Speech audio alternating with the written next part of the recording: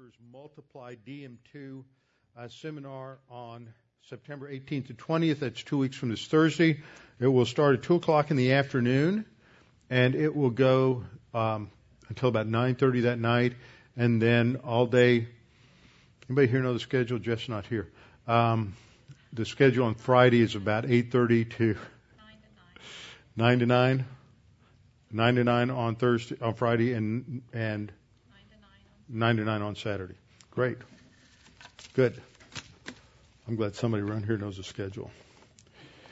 Okay, and that is going to be covering the first half of the life of Christ, so that means that next year we'll probably be doing the second half of the life of Christ. And in light of the study that we're doing on Sunday morning in Matthew, that's going to be a really good session to attend in order to get that whole overview on the life of Christ, which is a life of Christ and a gospel study are two different things. You put all the gospels together and that gives you a full picture of the life of Christ as opposed to drilling down on one gospel. So September 18th to 20th, then plan ahead. Saturday, October the 18th, we'll be having our annual church picnic. And then on Sunday, that same weekend, on Sunday night at 6:30, we'll be hosting an event here with the CEO of JENSA, that's the Jewish Institute for National Security Affairs, Dr. Michael McCoskey, and you don't want to miss that. That will be a great update on whatever is going on in the Middle East, and it will change many times between now and then. As I'm telling the folks going on the Israel trip, whatever is happening today, just think, my major concern on the Israel trip back at the 1st of May, which was 4 months ago, was that with this new alliance between Fatah and Hamas, that we wouldn't be able to go into the West Bank to go to a lot of the sites there on the day I was planning it. Now Fatah hates Hamas. So you see, a whole lifetime can transpire in just a short time over there, so you never know exactly what will happen around the corner. How shall a young man cleanse his way? By taking heed thereto according to thy word. Thy word have I hid in my heart, that I might not sin against thee. Thy word is a lamp unto my feet and a light unto my path. Jesus prayed to the Father, sanctify them in truth. Thy word is truth. For the grass withers and the flower fades, but the word of our God shall stand forever. Before we get started this evening, we'll have a few moments of silent prayer. This is the opportunity that you have to take advantage of to make sure that you are in fellowship with God. In silent prayer, you can confess any known sins to Him. 1 John 1:9 tells us that we are instantly cleansed and forgiven and cleansed of all unrighteousness. And so after a few moments of silent prayer, then I will open in prayer. Let's pray.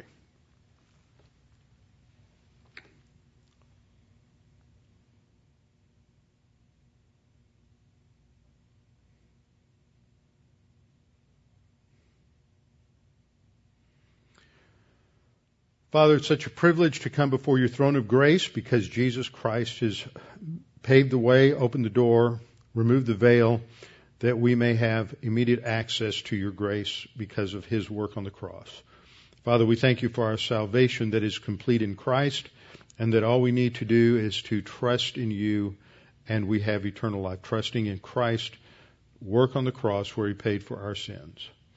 Now, Father, as we continue our study of the Scriptures, understanding your plan and purposes in human history, we pray that you might help us to understand these things and to see that though things may seem chaotic around us, things may seem random, nevertheless you are in control and you are working history toward an ultimate goal and ultimate purpose.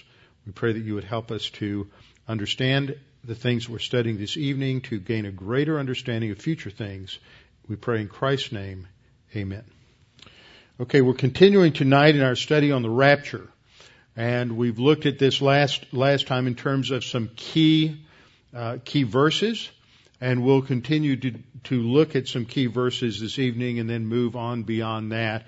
And we may or may not get into the next dispensation, which is the tribulation. Here, as a reminder, is a chart of the ages. This is God's plan that we know from Revelation, from God's Word, that is, not the book of Revelation, but from God's revealed truth. There are two basic ages in the Old Testament period, as seen at the top: the age of the Gentiles from Adam to Abraham, the age of the Jews from Abraham to the cross, and since then we are in the age of the church age.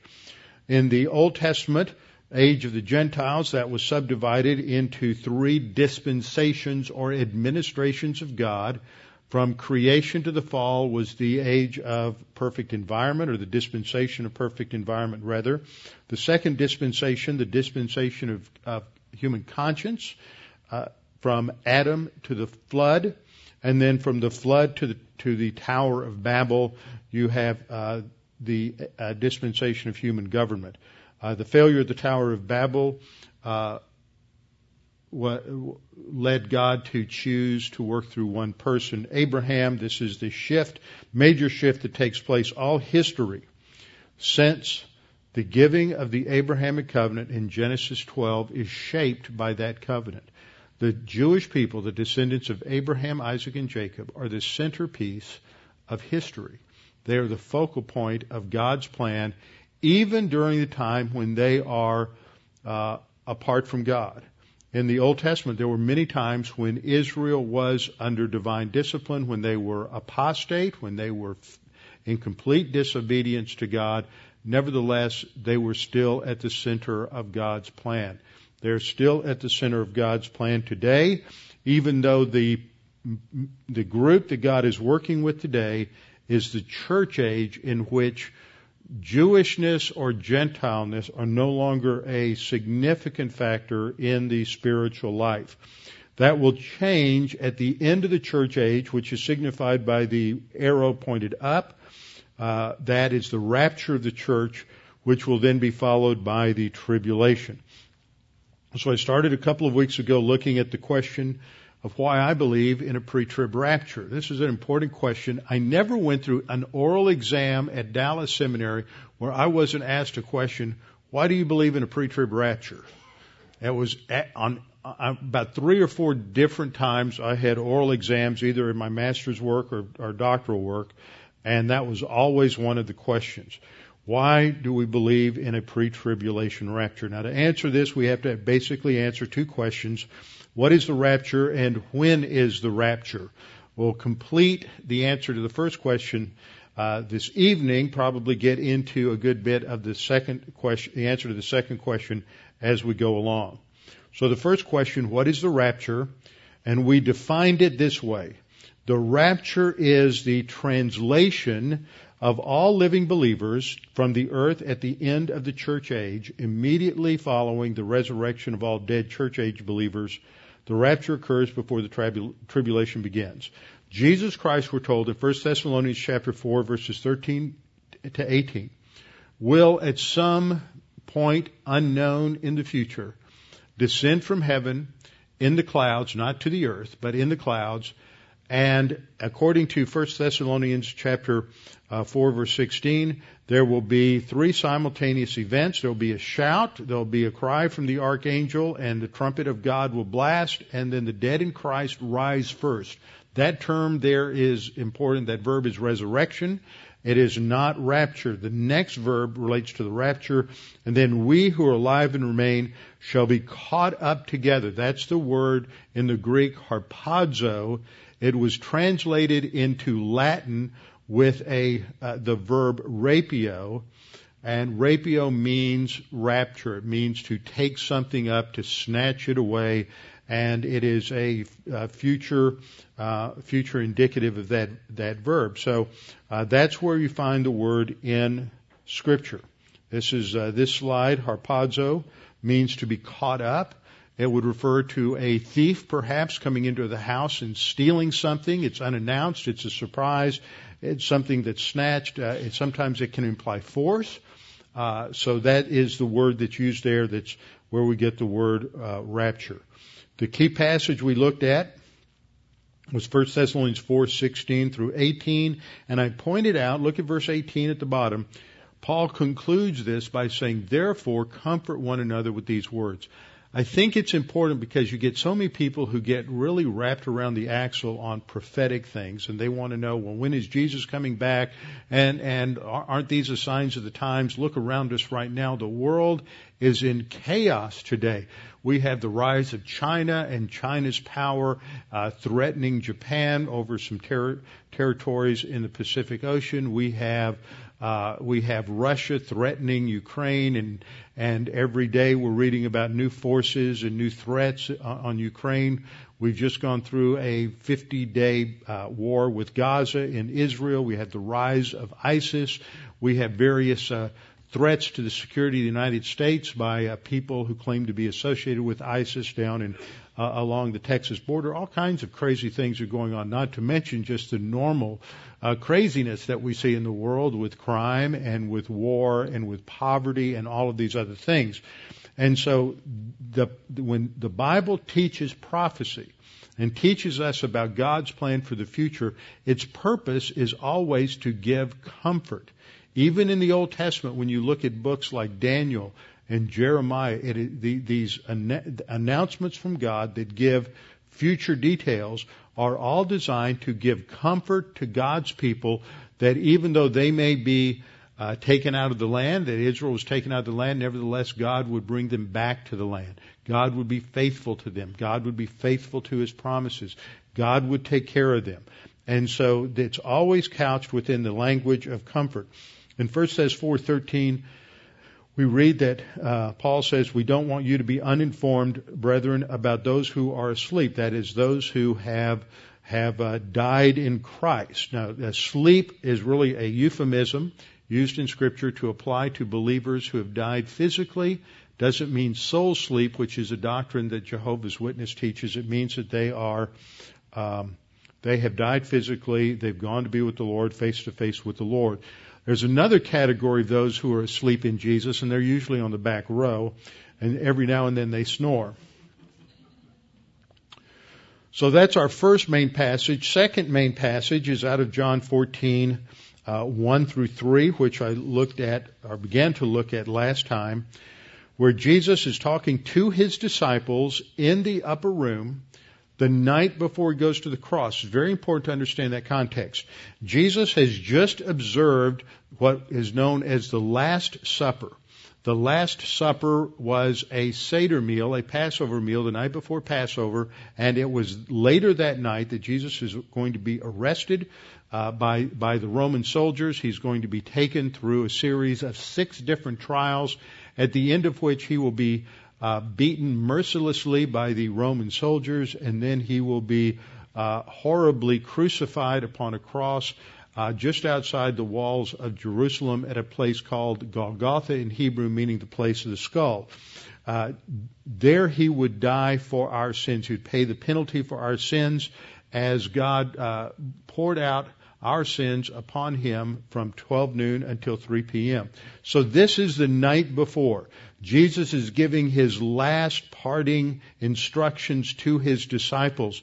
And it is during this time that He is telling them what is going to take place after the crucifixion. Up until this point, we've been still in the age of Israel.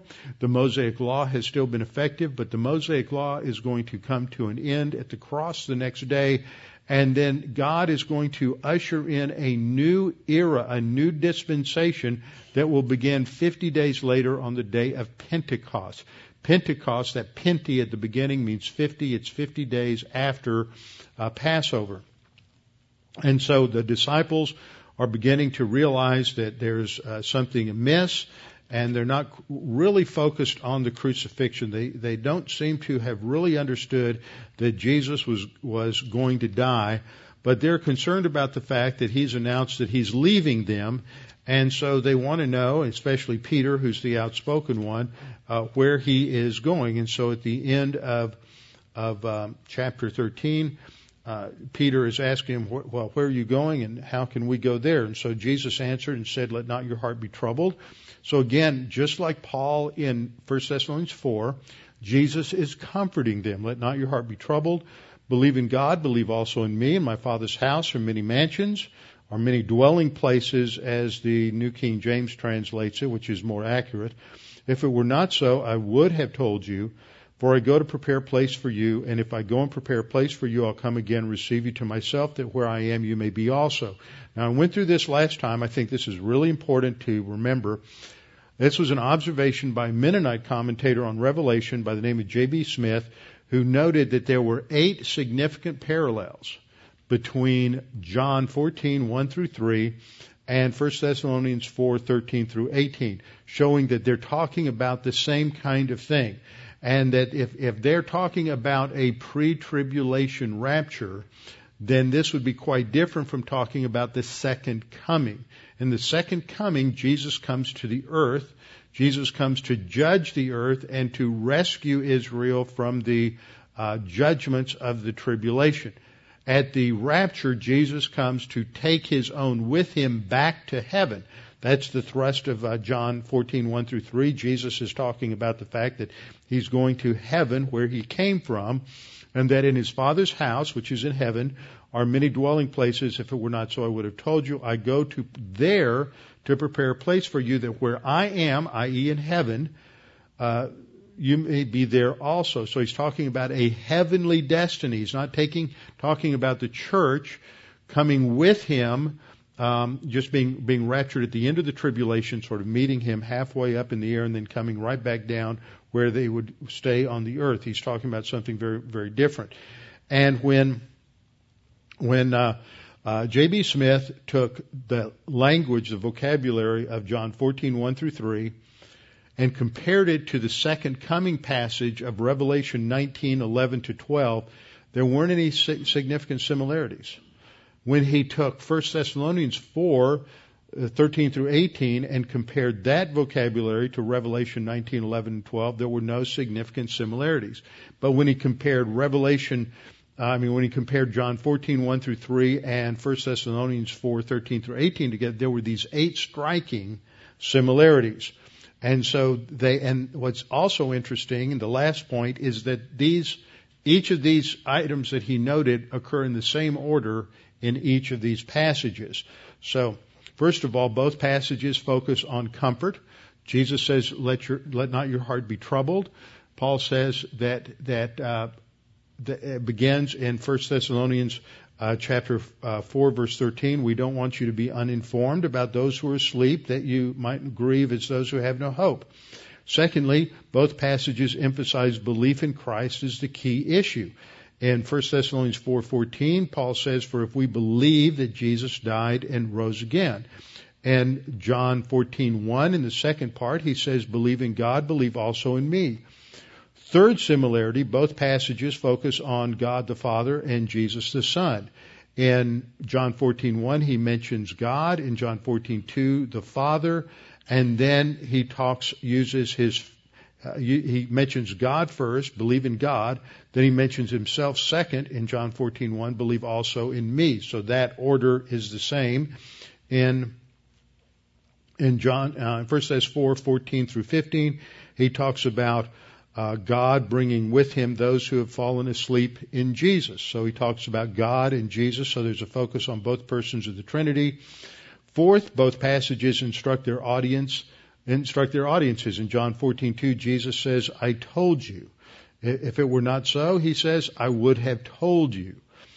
In 1 Thessalonians 4:15, Paul says, I say to you. Then fifth, the return of Jesus is next mentioned in both passages. And sixth, in the Gospel of John, Jesus says he will receive them. I go to prepare a place for you, and if I go, in verse 3, and prepare a place for you, I will come again and receive you to myself. When Paul states it, he says Jesus comes in the clouds and believers will be caught up to be with him in the clouds and be with him forever. The destiny of believers, seventh, the destiny of believers in John 14:3 is to myself and to him in 1 Thessalonians 4:17.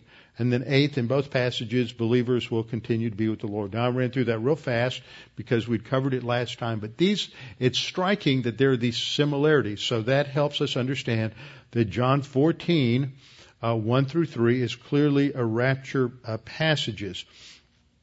In 1 Thessalonians 4:15, Paul says, For this we say to you by the word of the Lord. That is, he's indicating that Jesus has taught about this. Where did he teach about it? Here in John 14, 1 through 3. Now, what the passage in John 14:3 clearly states is that Jesus is going to heaven. He's going to this destiny from whence he came. He was with the Father in heaven.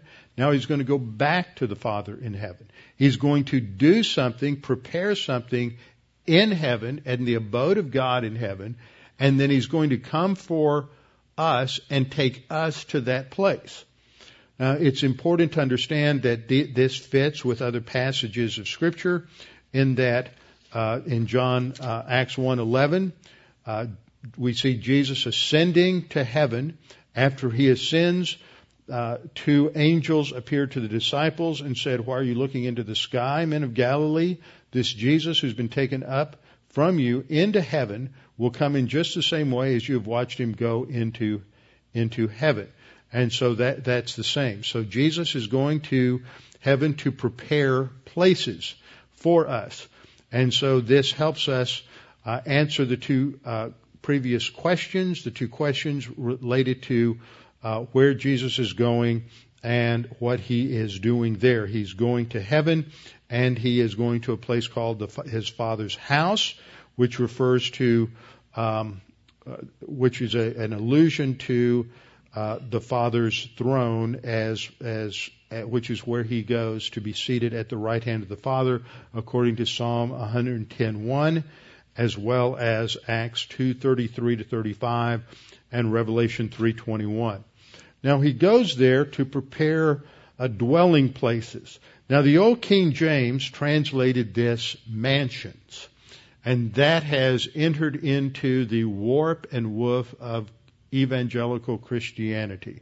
People think there are hymns that are written about their heavenly mansions, and all of this is due to probably a failure on the part of William Tyndale when he translated the Latin word mansionis into English as mansion, because the English word mansion comes to indicate some sort of palatial dwelling, but that's not part of the meaning of the Latin word mansionis, which is in the Latin Vulgate.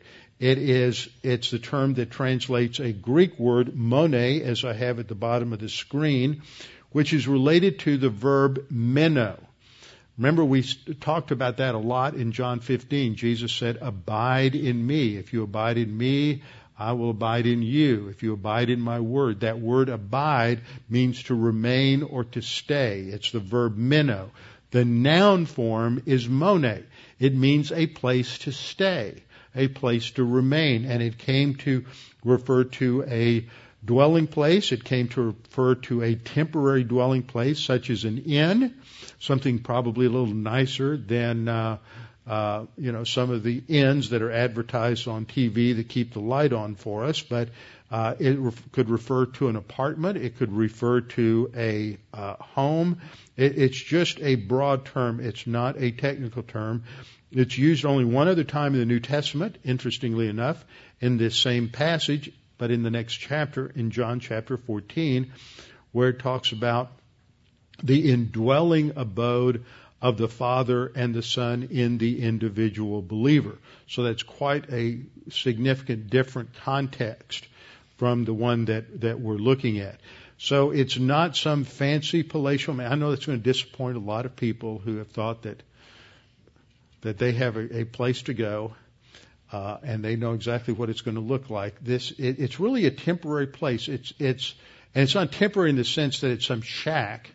It's temporary in that that's not our permanent abode. Our permanent abode is going to be in the New Jerusalem. And so he's preparing a temporary abode, because that's not where we're ultimately going to end up. We come back with the Lord at the end of the tribulation period, and then we will rule and reign with him.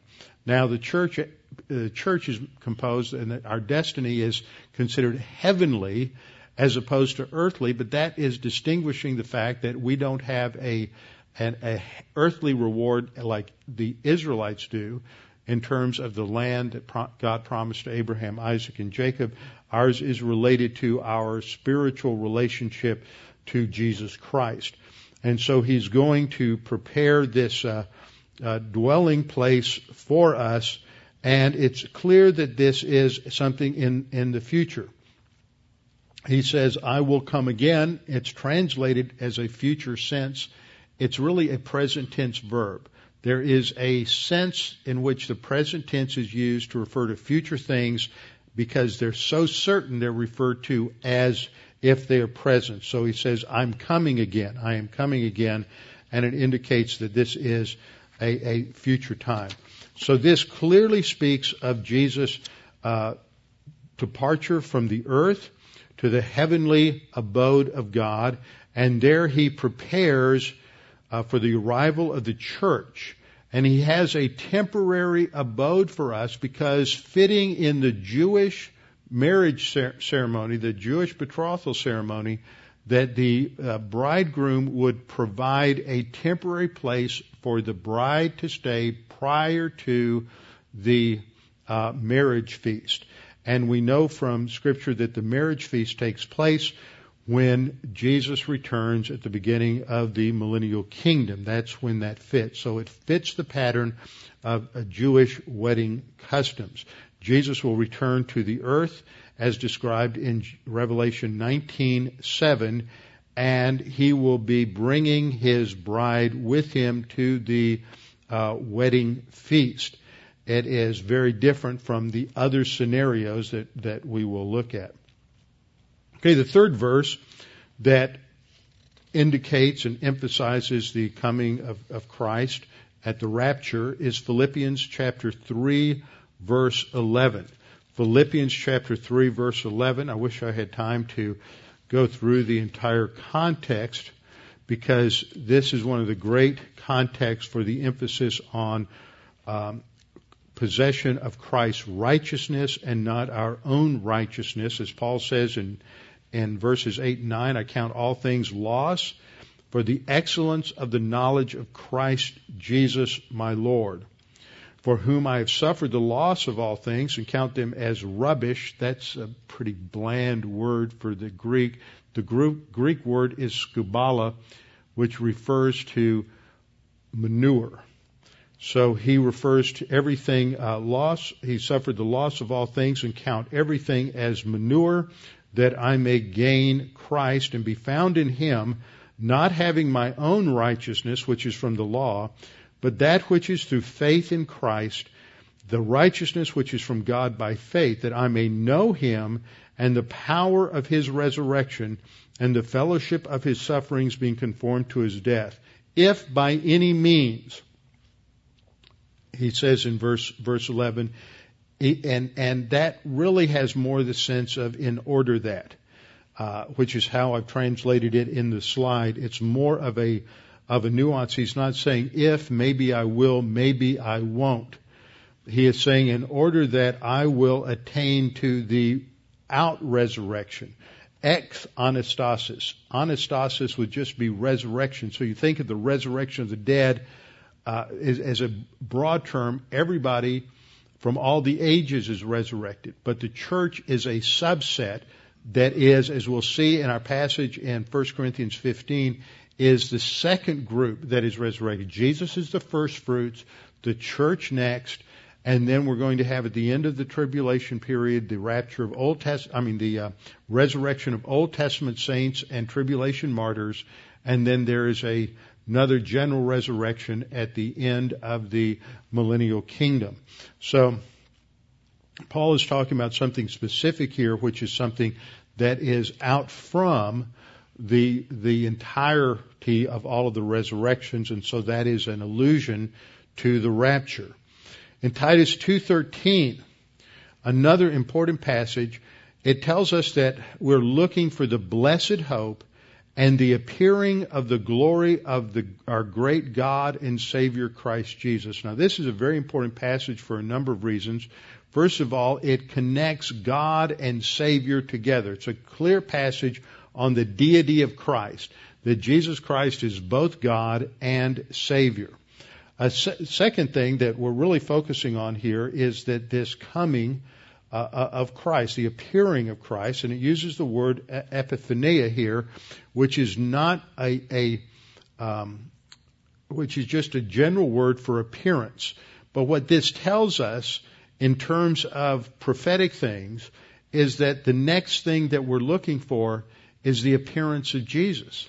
Now, when you look at the panorama of prophecy and Revelation, you know that there are going to be a number of things that happen. There's going to be the rise of the prince who is to come, who is called the Antichrist, and he's going to sign a treaty with Israel, according to Daniel chapter 9, verses 24 and following.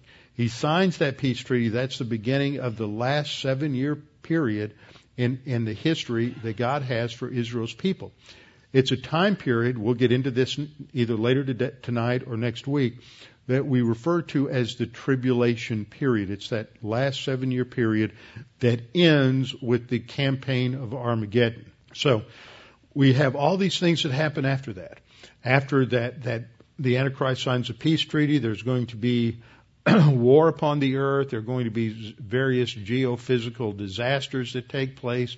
There's going to be an enormous meteor shower or something of that nature that is going to rain stones upon the earth, and all of these different things that happen.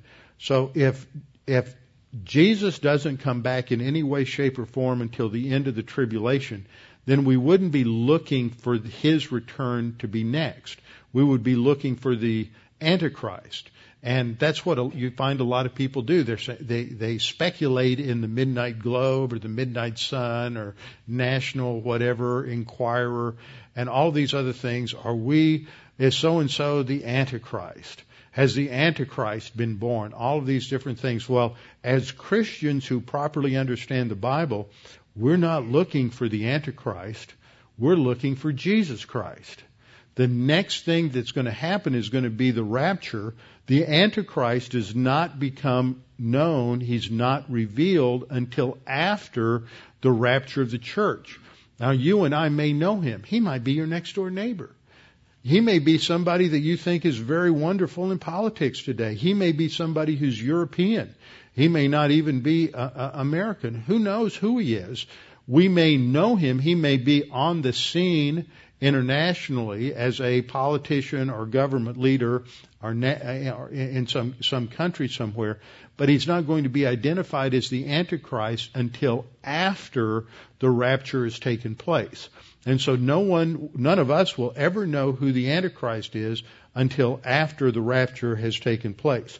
So the importance of Titus 2:13 is that it tells us we're not looking for any of these other signs of the times that Jesus talked about, because all of those so-called signs of the times mentioned in Matthew 24 and the things that occur between Revelation 4 and Revelation 20 all take place after the rapture. So we're looking for the next thing that's going to happen in God's prophetic timetable, and as things tick-tock down the line, the next thing that is going to occur that's prophetically significant for us, not for Israel. Some things are happening that are stage setting for what will take place after the rapture, I believe.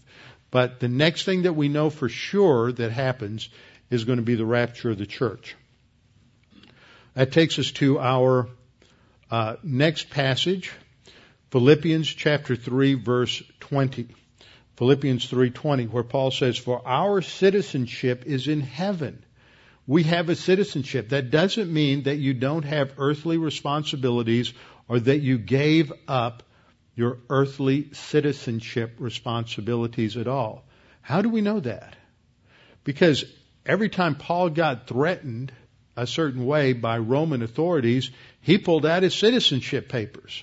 He went to his citizenship argument. I'm a Roman citizen. You can't whip me because I'm a Roman citizen, and that's illegal. So Paul isn't saying here that we don't have our earthly citizenship anymore, but that's not the most significant citizenship. The most significant and the eternal one as church-age believers is that our citizenship is in heaven, from which also we eagerly wait for a Savior. See, we wait for the Savior who will come from heaven. Why? John 14, He's gone to heaven in order to prepare a place for us.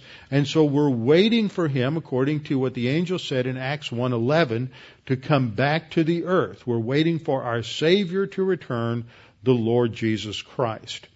Now, the last passage that we're going to look at, that's another significant passage. I think the three most significant passages are 1 Thess 4, 13 through 18, John 14, 1 through 3, and then this passage, 1 Corinthians chapter 15, verses 51 through 53. We'll look at, I've got these on the board. There's 51 to 53, but we'll look at these as we lead into this.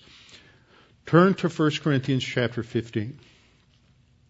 1 Corinthians 15 is one of those great chapters in Scripture that people need to understand. It is in 1 Corinthians chapter 15 that Paul is giving an in-depth defense of the doctrine of physical bodily resurrection. Think about Jesus' resurrection from the dead. I always use this example somewhat facetiously. When Jesus was raised from the dead, when Mary and Martha came the next day, and Peter and John came, and they went into the tomb, the grave clothes were laid out in perfect order. There was the main body of the grave clothes, and then there was a gap for the neck, and then there was the scarf which covered his face. And so it's as if his physical body dematerialized and then rematerialized as a new resurrection body, a non-corporeal body. But his resurrection body had a direct connection to his corporeal human body. He didn't just get another body that had no connection with his previous body. So I've always wondered about this. When people get transplants, you die and you give a cornea transplant, or you give a heart transplant, or whatever, and all your organs go to somebody else. If the rapture were to occur, do you get all those back? People losing their heart all of a sudden, lighten up a little bit. We got to laugh about these things. We don't know, but there is this physical connection, and that's what Paul's talking about in 1 Corinthians chapter 15, is that this is a physical bodily resurrection, and there's a direct connection between that body that we will have, that resurrection body we'll have in the future, and our present corporeal body. It's going to be different. So if you're too skinny, you're not going to be too skinny. If you're too fat, you're not going to be too fat. If you're old, you're going to be young again. If you're still a baby, you're going to be mature. But there's a connection between the two, and this is what Paul is talking about. And this is grounded, his whole argument is grounded upon Jesus' physical bodily resurrection, and he gives the evidence and witnesses for that in the first 11 verses. In verses 12 to 34, he explains that without Christ's physical bodily resurrection from the dead, Christianity would have no foundation. He basically says if Jesus didn't get physically bodily raised from the dead, then we have no hope, and we are hopeless people. We're believing in a myth, because our hope is that there is victory over death, and Jesus is the one who established that victory over death. He was the first fruits, the first in order. He uses that term first fruits from the Old Testament analogy that the very first of the harvest would be given to God as an offering to God. So it also implies that it's the first, it's the best, and that there will be much more to follow. So if Christ is the first fruits, that implies that there are going to be subsequent resurrections. And so we see that consistent with what Jesus taught in John 14, 2 through 3, he is raised from the dead first, he will go to heaven, and then he will return for those who compose the church. And these are described as those who are Christ at his coming. This is here in 1 Corinthians 15, verse 23. But each one in his own order. And he uses a Greek word there for order that indicates like rankings, as in the military. If you watch a military parade, it will be led off by one unit, followed by another unit, followed by another unit. And so there's going to be an order in which the resurrection takes place. It's not just one massive resurrection and everybody goes up at the same time. And if you look at the way this is described, there are thousands of years in between these illustrated resurrections. First of all, we have Christ the first fruits. This took place in approximately April of AD 33. And then we have afterward those who are Christ at his coming. Well, that refers to church age believers. When Christ comes at the rapture, how much time is there that's gone by from Christ's resurrection to the rapture? Well, at least almost 2,000 years at this point. Then comes the end when Christ delivers the kingdom to God the Father. Now that occurs at the end of the millennial kingdom. So between the resurrection of the church and the millennial kingdom, at least 1,000 years, or a little more than 1,000 years, takes place. So there are many different groups that are resurrected. First, Christ. Second, the church. Then the Old Testament saints and tribulation martyrs at the end of the tribulation. And then there'll be a general resurrection at the end of the millennial kingdom. So he's just giving a broad outline here, indicating that there are these distinct groups that will be resurrected, that these lengthy time periods take place between the resurrection, and that at the very end, that comes at the end of the millennial kingdom, after the rapture, after Daniel's 70th week, and after the 1,000-year reign of Christ upon the earth. So then he answers the question of related to how the dead are raised, and this is covered in 1 Corinthians 15, 35 and following, until he gets to the point where he talks about how this happens, how this takes place. And this is really important. I had the opportunity to drill down on this a few years ago, and I realized that this is saying something a lot more than what appears on the surface. There are, even today, even some pre-trib dispensationalists who think that this is just a general statement for the resurrection in the future, and that this is not talking about the rapture, but this is talking about the end of the tribulation period, even though they're pre-trib rapture. They believe in a pre-trib rapture. But I want you to point out the first clause. He says, "Behold, I tell you a mystery." That tells us right away that what he is talking about here is something that has never previously been revealed. Now, we studied this term mystery, the Greek word mysterion, in the New Testament, and it doesn't refer to something that you're like a riddle that you're trying to find the answer to, discovering somebody who committed a crime, like we think of in terms of mystery novels or murder mystery television shows or films of that nature. It talks about something that is a previously unrevealed truth. Now, in the Old Testament period, follow me on this, in the Old Testament period, there was never any prediction of the church or the church age. It was a mystery. And the spiritual life of the believer in the church age was not revealed in the Old Testament. And one of the reasons for that is because Jesus was going to come and he was going to give the Jews an offer of the kingdom, and it had to be a legitimate offer of the kingdom.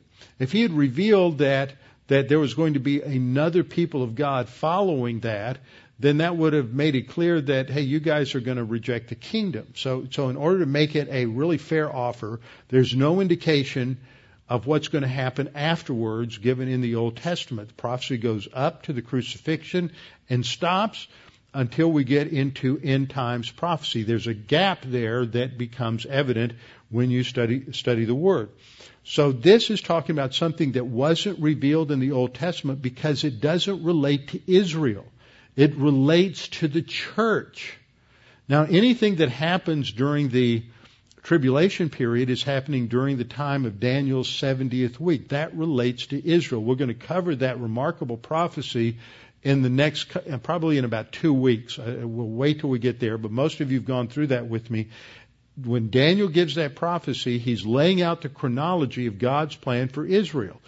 But the the Messiah is cut off or killed at the end of the 483rd week. That leaves 1 7-year period to go between 483 and 490. 490 years were decreed for Israel. So at the end of 483 years, that the Messiah was cut off. Then there's a pause. God hit the pause button on the plan for Israel, and he hits the go button after the rapture. So there's been this pause for almost 2,000 years now. Now, so this mystery applies to the church. And so it's not talking about just general resurrection. That was clear in the Old Testament. In Daniel chapter 12, verses 1 and 2, it's very clear that Daniel talks about the fact that there will be a future resurrection. So the whole concept of that general resurrection was not a mystery in the Old Testament. It was clearly revealed. So what is being said here has to do not with the general resurrection, but it has to do with something else related, a different resurrection. And so he's giving this as it relates to the church. He says, we shall not all sleep, but we shall all be changed, indicating that he's talking about we as church age believers. How will this take place? It takes place in a moment, in the twinkling of an eye. And the word that's used there indicates just as light would reflect quickly off of somebody's eye. It's quicker than a blink. Some have measured it to be 1/64th of a second.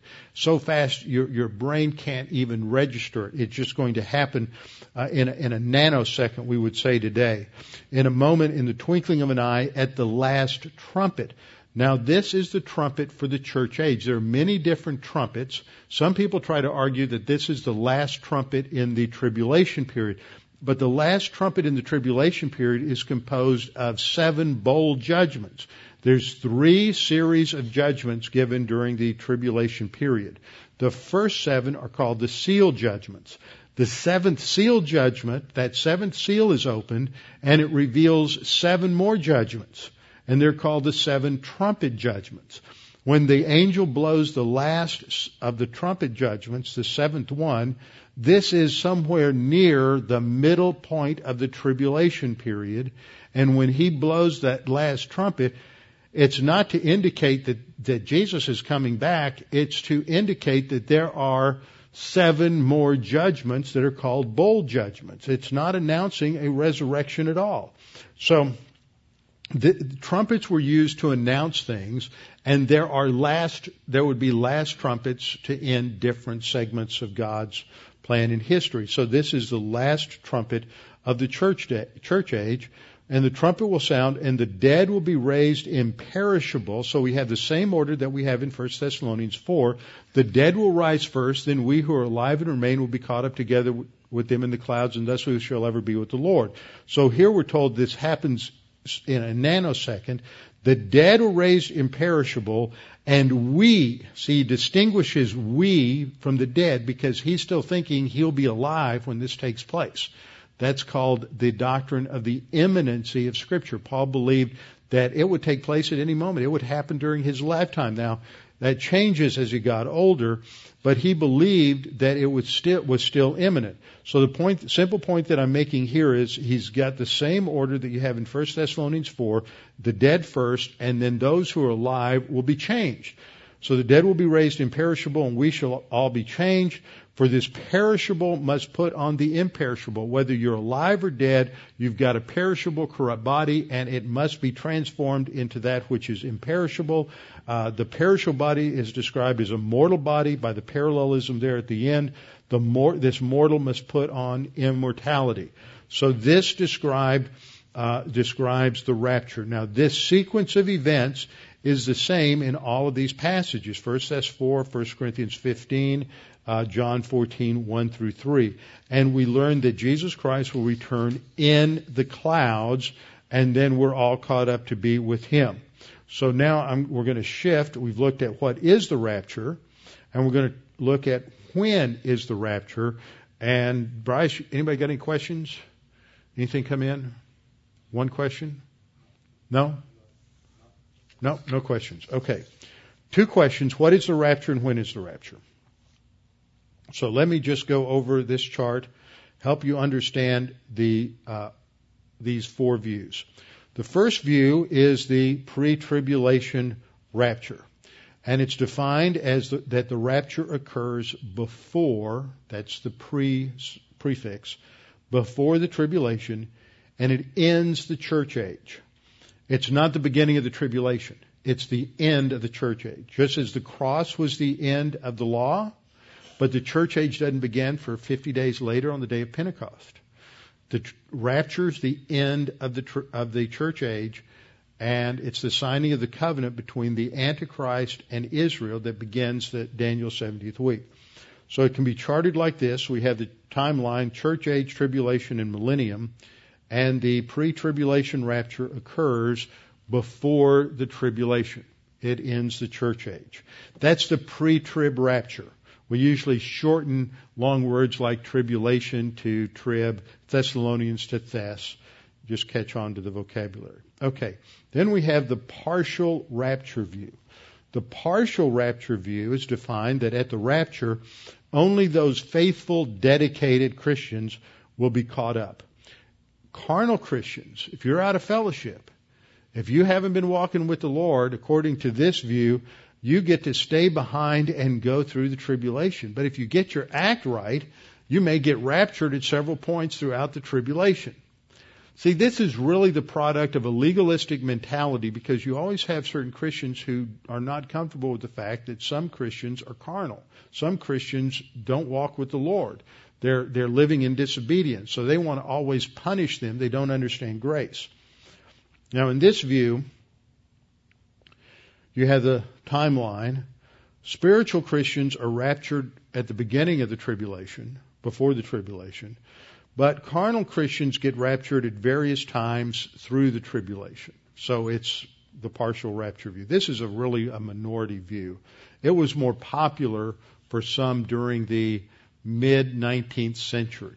They also were some who held to a mid-trib rapture view, which is the view that the rapture occurs in the middle of the tribulation, halfway through at the end of the first 3.5-year period, roughly at the same time as the abomination of desolation, and that believers will endure the first half.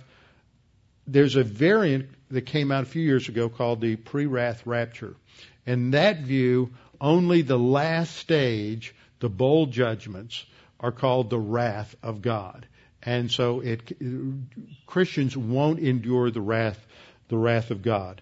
It's really a variant, the same critique, the same problems with mid-trib. Basically, there's some differences, I understand that, but just for general sake right now, it's just a modification of the mid-trib view. And this is the idea here, that all believers go up halfway through the tribulation. And then we have the post-trib view. We have, this is a view that the rapture occurs at the end of the tribulation, forcing all believers to endure the entire 7-year period. Now we've got about 7 minutes left, and I always like to do this with my students when I teach in Kiev, because sometimes a good visual helps you understand why the rapture has to take place at a certain time, and you don't get it otherwise. So what I'm going to do is I'm going to ask for some volunteers. Anybody? Well, Barb, you just volunteered. And John, you volunteered. I needed one more volunteer. Greg, you volunteered. You guys come down here, and we're gonna walk through different scenarios of history. See if we're going to get down here in front. See if my cord's long enough. And we're going to pretend that this is a timeline, and we're gonna go from left to right. So all three of you stand over here. Stand next to each other. Don't stand facing me. Stand now. Face me this way. Stand this way. Okay. Now this is a timeline. They're in the church age, and we're going to walk through time, and we're going to walk through the tribulation period, and then we're going to have the second coming, and then we're going to walk into the millennial kingdom, and we're going to see what happens according to the two primary views that describe the rapture in relation to the tribulation. Now, the first one is the pre-trib view. This is important. So Barb is going to be a Christian because she's so nice. She's going to be the Christian. John and Greg are unbelievers. But after the rapture, John is going to become a Christian. And Greg's just, all through this thing, Greg's just going to go to the lake of fire. He's just absolutely reprobate. Okay, so they're going to start walking. We're going to walk, and all of a sudden, the rapture occurs. So Barb goes off to heaven, and these guys keep going. And now John becomes a Christian, and he goes along. And wait a minute, Greg becomes a Christian. John becomes a Christian, and so we're going to come to the end of the tribulation period, and Jesus comes back. And see, John's a reprobate; he's an unbeliever, so he's going to be sent off to judgment. Greg. So you're going to go off to judgment. So you go over there to judgment. Okay, now John is a believer. He survived all the judgments of the tribulation, so he is one scarred up guy. But he is saved. But he's still in his mortal body. He hasn't been resurrected, and he's going to find some lovely woman, and they're going to get married and have lots of kids and repopulate the earth during the millennial kingdom. Okay? So there they go. Okay, now let's go do the other scenario. Same people, same scenario, but this is going to illustrate what happens on a post-trib rapture scenario. Okay? Come on, we're walking through the church age, but there's no rapture. So the tribulation begins. Remember, this is illustrating the post-trib rapture view. So the tribulation begins, and now John becomes a believer. So Barb and John are both believers, and Greg here, he's still a reprobate. Okay, so they're going to go through the tribulation, and they come to the Battle of Armageddon, and Jesus comes back, and they survive. But the rapture occurs as Jesus is coming down. So they get resurrection bodies. Okay, y'all go off there. There's going to be a judgment, and Greg gets sent to Tartarus. Torments. So he's gone. Now, who is going to be left with a mortal body to go into the millennial kingdom and repopulate the earth? Absolutely no one. The post-trib view falls apart, not only exegetically and theologically, but in terms of fitting any kind of scenario. It leaves no one to repopulate the earth. So that will stick with you forever. No matter what else we sing, no matter what else I teach, the one thing you'll always remember is that little illustration. All right, let's close in prayer. Father, thank you for this opportunity to go through these passages dealing with the rapture. It's a great comfort because we know that whether we die or whether we survive to the Lord's coming, what we're looking forward to is not disaster, but we're looking forward to the Lord's return. We're looking for Jesus Christ. We're not focused on signs of the times. We're not focused on all these other things. We're not distracted by those things. We can just focus on our mission as believers to make disciples, to teach others, and to grow to spiritual maturity. Father, we pray that you'd help us to understand and assimilate all the things that we're learning about future things in your timeline, that we may be encouraged and we may use that to encourage others as well. We pray this in Christ's name. Amen.